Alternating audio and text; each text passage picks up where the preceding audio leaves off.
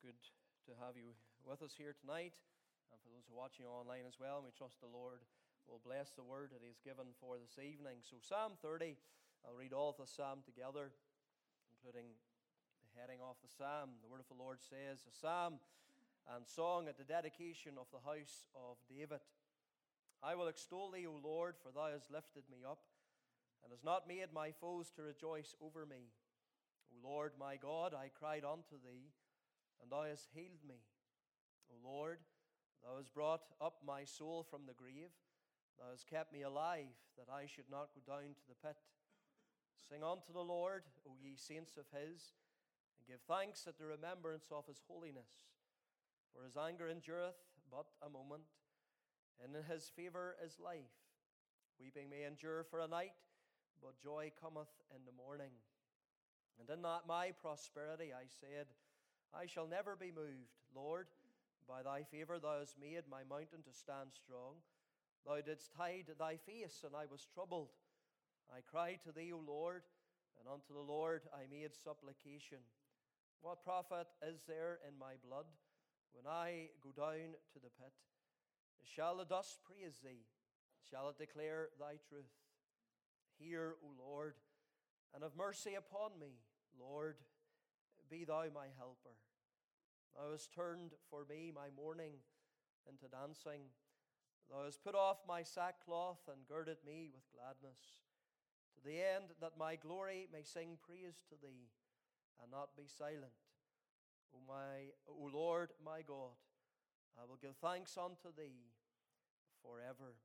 Amen. And we trust the Lord will bless the reading of His word to our hearts. Let's unite together in prayer and pray along with me, for me. We'll pray for yourself that the Lord will have a word and apply it to your soul even tonight. So let's unite in prayer. Our gracious God and eternal Father, we thank Thee, Lord, for a throne of heavenly grace. We thank Thee for an open heaven. Rejoice in the one who is the mediator, the one who brings us nigh unto Thee of ourselves. O God, we comprehend Thy holiness, and we consider our own unworthiness. And Lord, we thank Thee that there's one who interposes, who stands between. We thank Thee, Lord, for precious blood that cleanses us from sin, for a righteousness imputed, received by faith alone, by which we can stand in Thy holy presence. We thank Thee, Lord, we come to Thee, living God. We pray that Thou would speak tonight, that Thou would bless us, Lord, as we gather round Thy word and Thy truth. And I pray, O God, that Thou will wash me in the precious blood, need that fresh cleansing from daily defilement. And I pray, O God, that Thou would forgive me of my sin. Lord, being clean, I pray that You would fill me with the Spirit. I pray, O God, that this vessel would know what it is to be filled with the Holy Ghost, that You would speak through me, and that Thou would minister unto Your people, whether here, Lord, or watching online. We pray the word will be a blessing to them, that, Lord, Thou who knowest their hearts and know the burdens that they carry, the things upon their minds, and the questions that they have, O God, we pray that this will be a word in season to them. And Lord, that You would bless Your people and even, Lord, comfort them. Lord, hear our prayer, and Lord, shut out the distractions and shut us in with Thyself and do us good. For all these things I pray in the Saviour's precious and His worthy name. Amen. Now, the Psalms are the Holy Ghost-inspired hymn book of the Bible, and they themselves have also moved others to pen their own songs. The last words that we find there in verse 5 led to the writing of this song, Hold on, my child, joy comes in the morning, weeping only lasts for a night. Hold on, my child, joy comes in the morning, the darkest hour means dawn is just in sight. Now, I'm sure that you will all agree that life, it is not easy. It's well described in the Bible as a conflict and battle. The troubles, the trials, the doubts, the challenges, the burdens and the fears, they seek to overwhelm us and to swallow us up. The old adversary, he is doing his best in these days at trying to wear out and to wear down the saints of God. Someone has once said that if it were not for bad news, well, then there would be no news at all. These are days when outwardly and around us, there's little to cheer the heart, there's little to lift the soul. And it may be, child of God, you're just about holding on. The dark night of adversity, the trial of your faith, a despondency, a gloom has maybe descended over your soul. You feel like maybe giving up or turning aside, but you don't even know how to do that because the Lord is your all in all. And where else can you go? For by your own experience and by the witness of the Spirit, you know that unto Him belongs the words of eternal life. And so there is nowhere, and there is nowhere else to turn to. And you just feel like you're holding on in the midst of darkness and despair and gloom and despondency. Well, David, he felt like this many times in his life. The mighty warrior, the sweet psalmist of Israel, the unifying king, the giant slayer, the one who was a man after God's own heart. And yet so often we find him in the depths of the darkness of despondency and depression. And that is why the Psalms, they are so beneficial to us.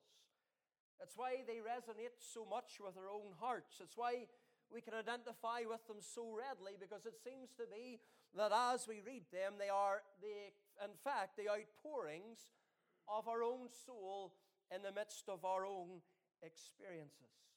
Now, this is a tremendous little psalm that we have before us tonight. We have the standout verse there in verse 5. For his anger endureth but a moment. In his favor is life. Weeping may endure for a night, but joy cometh in the morning. I've entitled my message for this evening, Joy Comes in the Morning. Now, before we get to my points, I want to set up this psalm. The psalms, they fall into various genres. Psalm 30, it is a psalm of thanksgiving. However, it's closely connected and tied to David's lament, the sorrow that he experienced while under God's chastisement. Now we see from the superscription here, the title of the psalm, that is a psalm and a song at the dedication of the house of David. Now there are several suggestions as to what this refers to. Some say it refers to when David first completed his own palace. They point out that David saw the completion of that palace as a token of God's promise to establish him and his house as king of Israel. In 2 Samuel chapter 5 and verses 11 and 12, we read these words. And Hiram, the king of Tyre, sent messengers to David, and cedar trees, and carpenters, and masons, and they built David an house. And David perceived that the Lord had established him king over Israel, and that he had exalted his kingdom for his people Israel's sake. And certainly there's much in this psalm, Psalm 30, that fits that theory. Well, David, for many years, he had spent his life fleeing from Saul in the wilderness. And at that time, he was like a man who was hunted. He was often one described as being on the very brink of death. And even after Saul's death, there was 7 years of civil war and civil infighting in the nation of Israel. But when David was brought to the throne and the kingdom was united, well, truly that would have been a time when his mourning, his sadness, his darkness would have been turned into dancing. So that's one opinion of the setting of the psalm. A second similar opinion is that the psalm was written at a time when David's house was rededicated after the rebellion of Absalom. And this is also quite plausible from the internal evidence of the psalm. David again was on the brink of death and ruin when Absalom rose up against his own father. And at the beginning, that uprising was so successful, David, he had to flee the palace. He had to escape from his son because of his murderous and treasonous intent. Well, David, he was restored to his rightful place. He was again restored to the throne, and David's mourning was turned into joy. And some think, well, this psalm fits better of that time because it allows for that season of prosperity that's mentioned in verse 6. So that's the second opinion of when the psalm was written. The third option, well, that's a little different. I would tend to fall into this category. And this psalm is not about David's own house, but about the house of the Lord that David desired to build, the temple. And you recall how God did not allow David to build the temple because he was a man of war. And God had promised that he would not establish his house in the land until he had given peace from all the enemies round about his people. God wanted Solomon, David's son, to build the temple because Solomon's reign was marked by peace. Nevertheless, in the Bible we read that God allowed David to make great preparation. By the Spirit, God gave David the plans for the temple and for all its services. And as I said, to gather many materials for the construction of it. And once again, as we examine this psalm and the internal evidence, well, it very much fits with that time where David was shown the spot on which the temple was to be built. And we find that in 2 Samuel 24. You see, at that time, David, he arrogantly, he presumptuously, and in his pride, he numbered the children of Israel, or the men of war. And God had brought a plague against the nation as a result. And this would correspond, many believe, to the boasting that David had in verse 6. And in my prosperity I said, I shall never be moved. He looked at his vast armies. He looked at all the military might that he had. He numbered the people, and he thought, well, I've made it now. I'm not going to be moved. But God sent the plague. But the plague was stayed at the threshing floor. And when David saw that, and that spot where mercy was extended to the nation of Israel, well, David, he built an altar, he offered sacrifices, and it was given divine approval, that place, by fire coming down from heaven. And that became the location for the temple. The house of God, the place where God's name was to be known. And that was truly a time when David's sackcloth was replaced with gladness.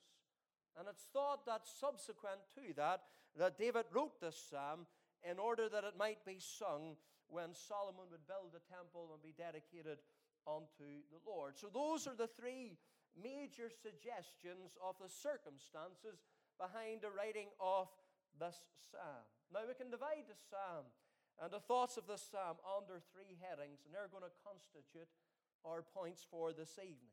And we're not going to look at them in order, the order in which they appear in the text, because, well, David, he really begins at the end. But the points we want to think about tonight are David's reflection, David's response, and David's rejoicing. So we're thinking about joy. Joy cometh in the morning. Thinking about David's reflection, David's response, and David's rejoicing. So firstly, notice with me this evening David's reflection. David takes time, and in the psalm he makes reflection in verse 6. I've already mentioned it.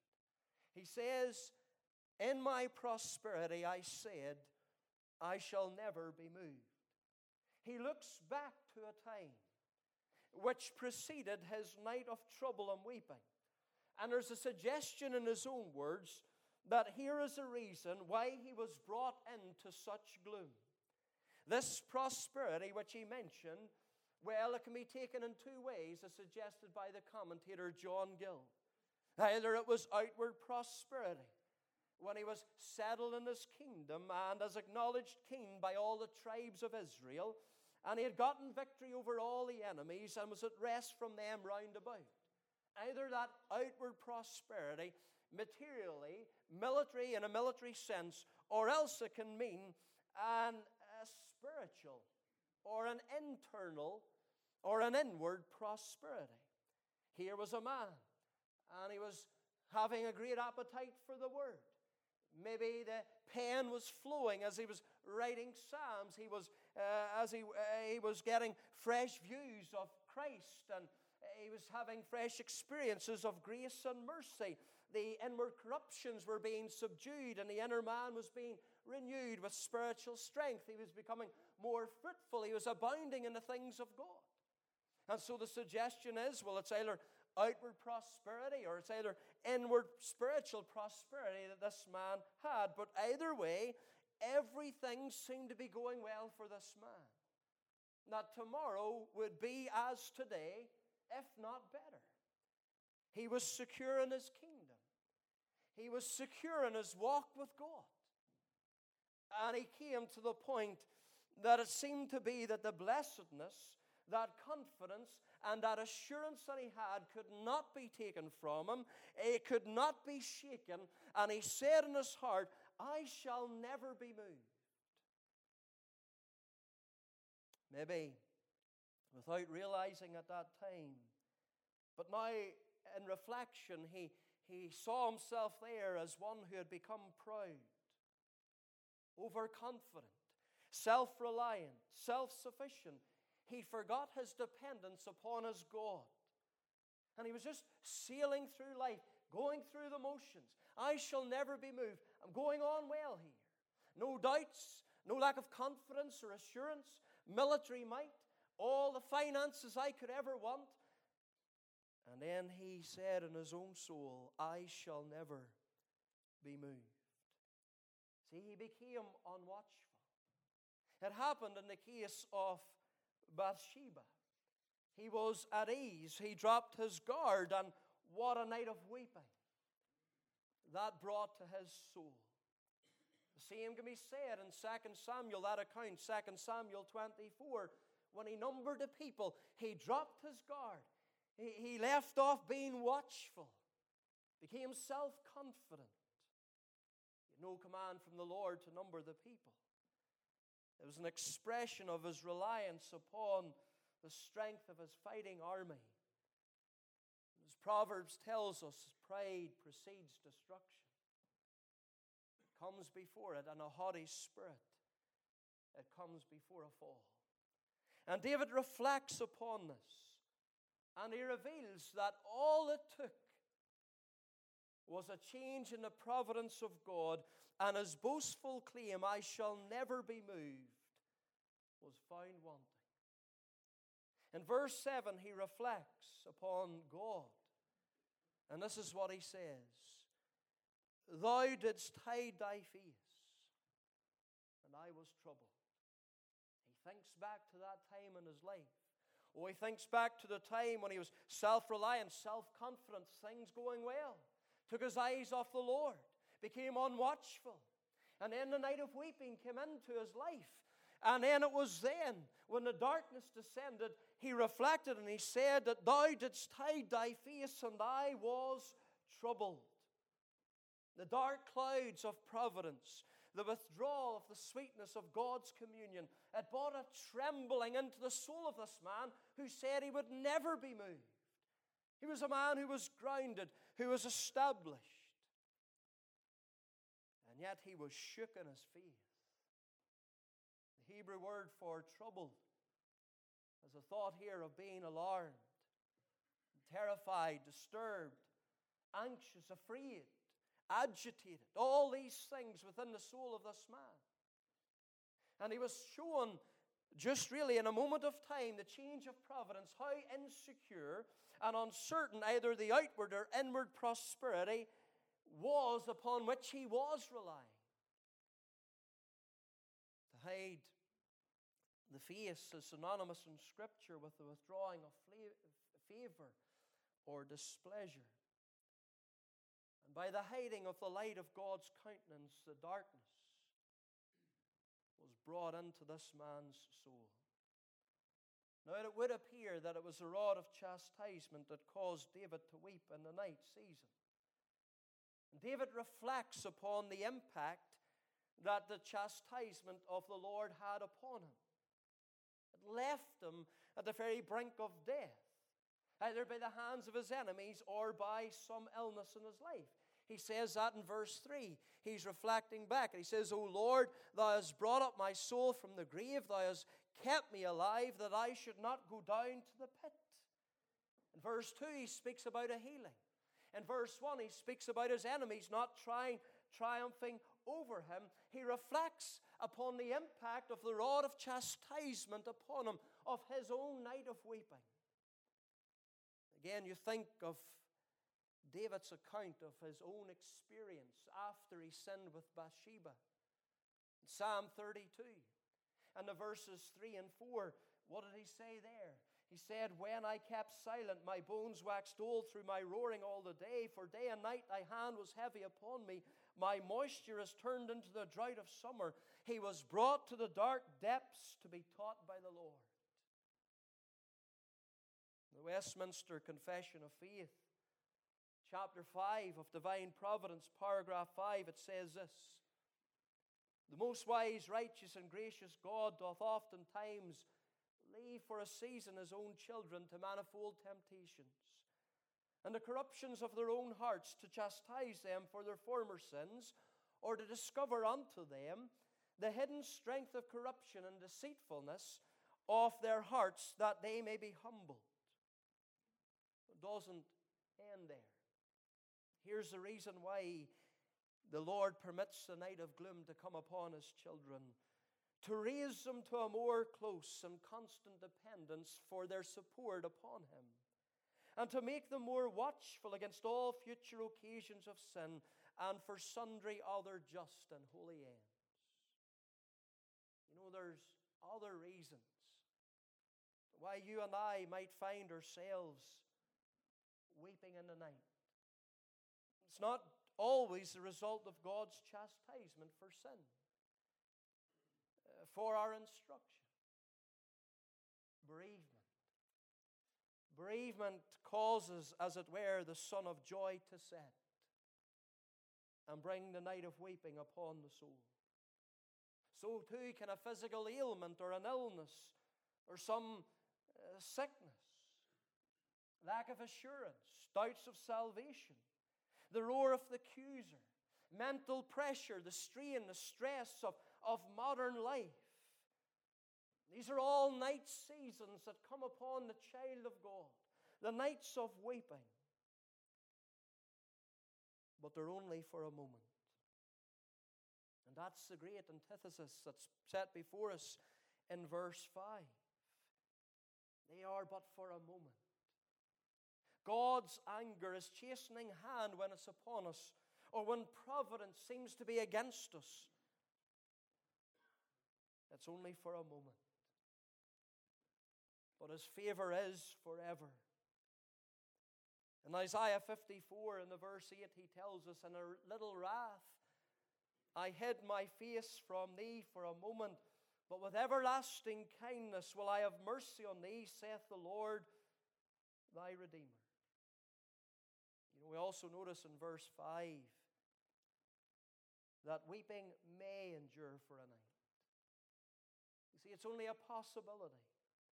It's not certain. It's not a given that particular trials and tests will come upon us. For some, in God's mercy, are withheld from us. Some maybe don't have to go through a valley of sickness, or a night of sickness, or a night of stress, or whatever it might be. But there is a certainty that joy will come in the morning. It will be our portion in the eternal morn, when the dark shadows of this world flee away. It is a possibility that we might not go through certain nights of weeping, but it is a certainty that our portion will be to have joy in the eternal morn. You see, sorrow and weeping will come to lodge with us for a night season, but joy and gladness will abide with us forever in the land where there is no night, for the Lamb is the light thereof. Child of God, it may be that you are going through your own night of weeping, and you feel that the darkness is about to envelop you. The smile of the light of God's countenance is hidden from view by a frowning providence, and you wonder, will the morning ever come? Will the darkness that's over my soul, will it ever lift? Will that a period of gladness, a respite, a season of refreshing, a little reviving, will it ever come? Well, I say to you, child of God, hold on. Hold on to the Lord and trust in him. Hold on. It's darkest before the dawn. We read in Isaiah 50 in the verse 10, wonderful, wonderful words.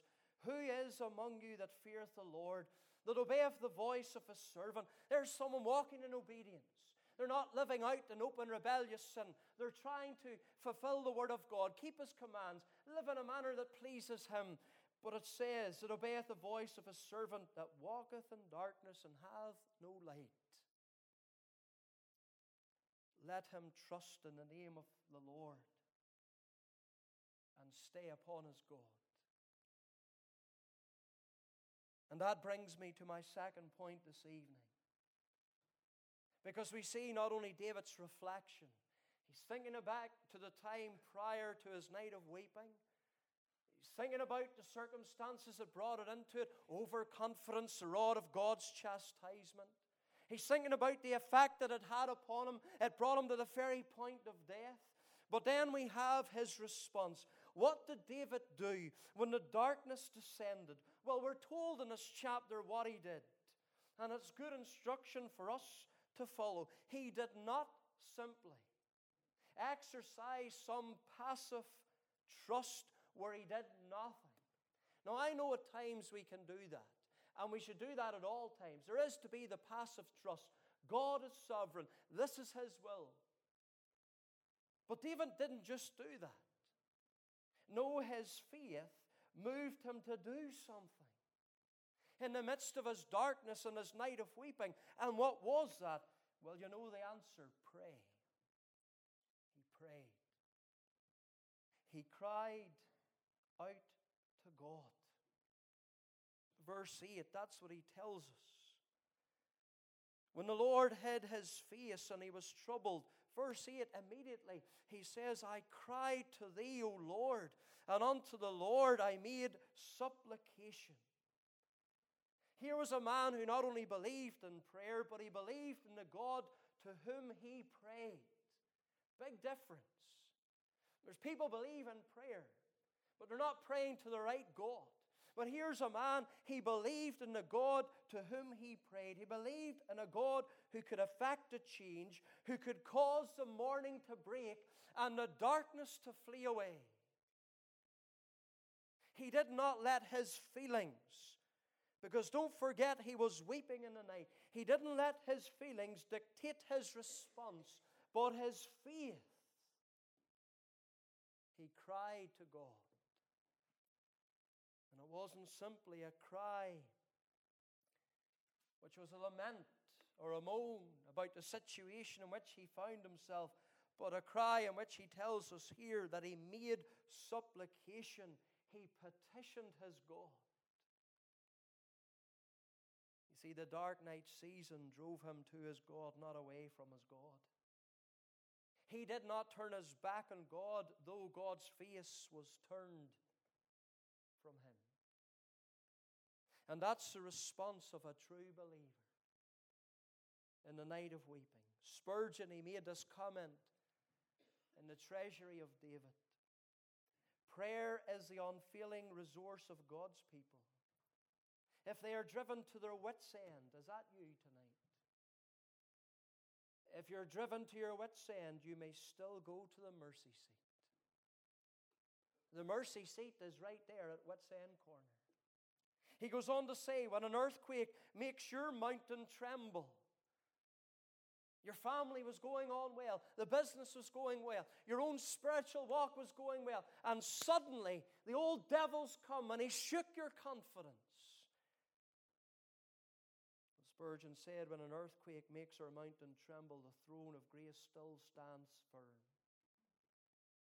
And we can still come to it. You see the intensity of David's prayer. He said he cried unto the Lord. A shout, a cry, intensity in his praying here. Yes, he was weeping in the night, but I would also suggest that here was a man who was weeping in his prayers. And you know, these are prayers that God takes special note of. Because every tear that's shed, he gathers it up in his bottle.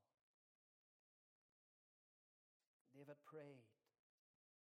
He reasoned with God and brought holy arguments before him in prayer. And that's what we have in verse 9. He's wrestling with God. He's bringing holy arguments. He's pleading his cause. He says to God, what profit is there in my blood when I go down to the pit? Shall the dust praise thee? Shall it declare thy truth? You see, David with confidence could say, and he knew that God who knew his heart, David's life was one which was to praise God, to declare his truth. David was a man who lived for the glory of God. And his argument was he could better save God or serve God by his life than by his death. But it was the glory of God that was the focal point of his prayer. That God would be glorified. Matthew Henry said this, the best pleas in prayer are those that are taken from God's honor. Then we ask aright when we have that in view. And that's what David was praying. He lived for the glory of God. He lived to declare God's truth and to show forth God's praise. And therefore he brought this holy argument. God, what profit is there in my death? Shall the dust praise thee? And David goes on in verse 10 to pray. Hear, O God, and have mercy upon me.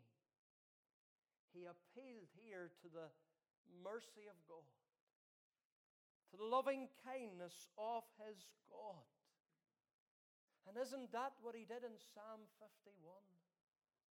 That great penitent psalm. Verse 1. Did he not say, what was the opening basis of his whole plea, his whole prayer there? Have mercy upon me, O God, according to thy loving kindness, according to the multitude of thy tender mercies. He appealed to the mercy of God. Yes, he was in misery, but that made him a fit candidate for the mercy of God to be bestowed upon him. And he knew that as God was merciful, there's our grounds of pleading, brethren and sisters. The mercy of God. And how is God merciful to us? Well, you know, it's by Christ. For wrath was poured out upon his Son. Therefore, withheld from us is what we justly deserve. And so David, he appealed to the mercy of God. He couldn't help himself. He did not seek the help of fellow man because that was vain. But he asked the Lord to be his helper. That's wonderful. Verse 10, Lord, be thou my helper. Oh, what a wonderful, concise, fitting prayer for many of the cases of the children of God. Be thou my helper. Help me, God. You need to help me. I'm in a night of darkness. And I don't know when the light is going to break. Help me, God. Help me. And that's exactly what our God is. He's a very present help in our time of trouble. He also asked the Lord not only to be his helper, but to be his healer. Look at verse 2. It's spoken in retrospect. He says, O Lord, my God, I cried unto thee, and thou hast healed me. You see, David trusted in the Lord who had the ability to heal. He knew him as Jehovah Rapha, the Lord that healeth thee. From that account there at the bitter waters at Marah, David knew all that. And so he exercised his trust. He called upon the Lord to heal him. We live in a day of great medical advancement, both in terms of technology and medication. But we're not to think that in biblical days there was no available treatment for bodily ailments. For instance, we could think of the lump of figs that Isaiah told Hezekiah to put upon his sore. Or we could think about the balm that was in Gilead, the special gum that came from certain trees. But those things were secondary means in the hands of a sovereign God. David knew that. I don't think David would have been negligent of means if they were at his hand to deliver his life. That's not taking care of your own life, fulfilling the command of God. But David, he knew that healing rested with the Lord. I cried, as he says in verse 2, unto thee, and thou hast healed me. He attributed the healing to the Lord. You're maybe in a night of darkness, a night of weeping because of some illness, some afflictions come upon you.